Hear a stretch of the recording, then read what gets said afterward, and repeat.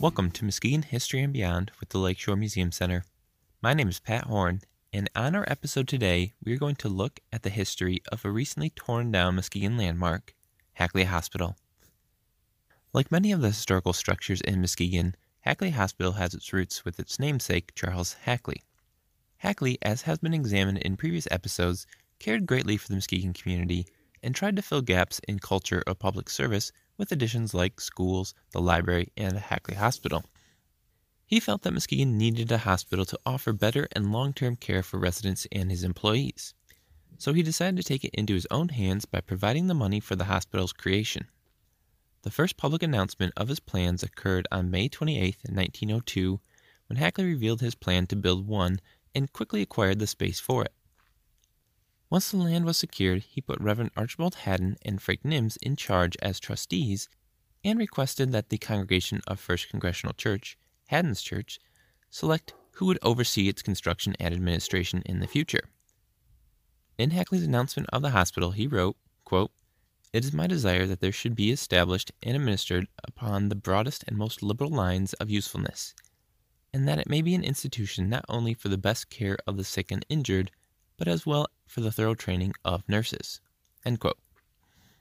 Hackley also wrote that he was not setting up a large endowment for the hospital because he believed that the community should be taking care of it in their own self-interest. While Hackley stated he wasn't leaving a large endowment for it, he did provide $160,000 for the hospital's construction, and then upon its completion provided a $100,000 endowment, and then another $200,000 upon his death.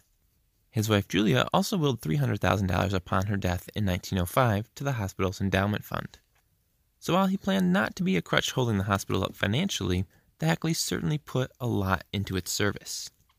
It is important to note that upon Charles Hackley's initial $100,000 endowment, he stated that $40,000 of it be reserved for free beds for those who couldn't otherwise pay for the hospital's service, as he believed that, quote, "No person admissible for treatment should be denied its privileges or benefits." Charles Hackley requested that the hospital be called Mercy. However, when it went for state approval, the Secretary of State requested a different name, as there were several Mercy hospitals scattered across the state, and he didn't want there to be confusion. So it was decided to, of course, name it after its benefactor. The cornerstone for Hackley Hospital was laid on June 30th, 1903, and work began to find staff for it and to finish the construction. The hospital would open on November 17, 1904, with a large public ceremony. When it opened, it was one of the more modern hospitals found anywhere in the state. The 4-block campus provided 50 beds for inpatients and could support around 50,000 residents. It had a main entrance and 2 wings flanking it. It was made from red pressed brick with the foundation of Bedford limestone. It had red roof tiles and plate glass windows. Inside the main door was a plaque that read, "The Hackley Hospital, established by Charles H. Hackley, May 29, 1902, for the cure of the sick and suffering and for the promotion of medical science." During the first year of its operation, it saw 228 patients admitted and 24 babies born there. Many residents today, much like those 24 first-year babies, can attribute their birth to Hackley Hospital. In 1905, the second part of Hackley's wish was created. If you recall from our earlier Hackley quote, he had desired that the hospital provide thorough training of nurses, which began with the Hackley Hospital School of Nursing in 1905. The class that year had only 3 students, but the program would grow to train some of the best nurses in the nation. The school was located on the hospital grounds, but had its own separate building with dorms and classrooms. From 1907 to 1930, the program focused on practical bedside nursing, and its requirements for entry were strict. Applicants had to apply in person to the school principal, could only be between the ages of 20 to 35, had to be women, and had to be single. If you married while in the program, you had to leave it, which was a requirement that stayed until 1970. It was also preferred that the women had 2 years of high school experience minimum, but more was preferred.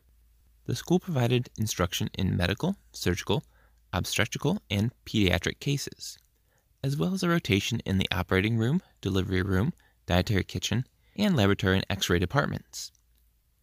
In 1937, they required students to get college credits at Muskegon Community College for the program. In 1954, the first male and minority applicants were accepted. The program stayed with the hospital until 1982, when it was all moved to Muskegon Community College.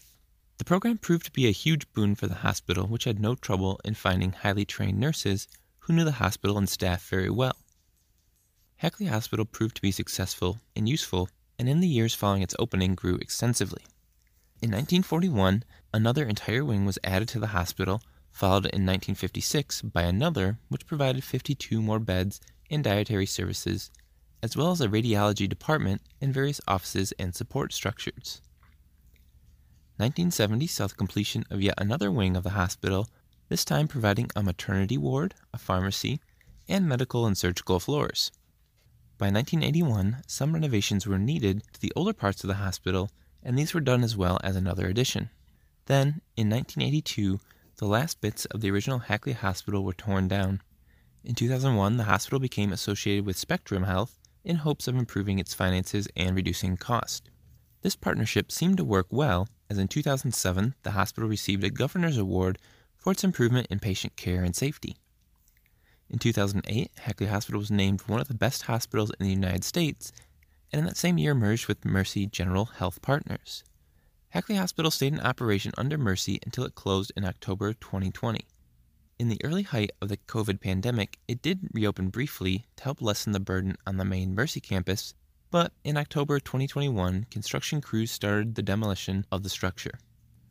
While the hospital Hackley founded does not remain, his gift will always be remembered here in Muskegon through stories of those who worked or stayed there or have a spot on their birth certificates that read, "Born in Hackley Hospital."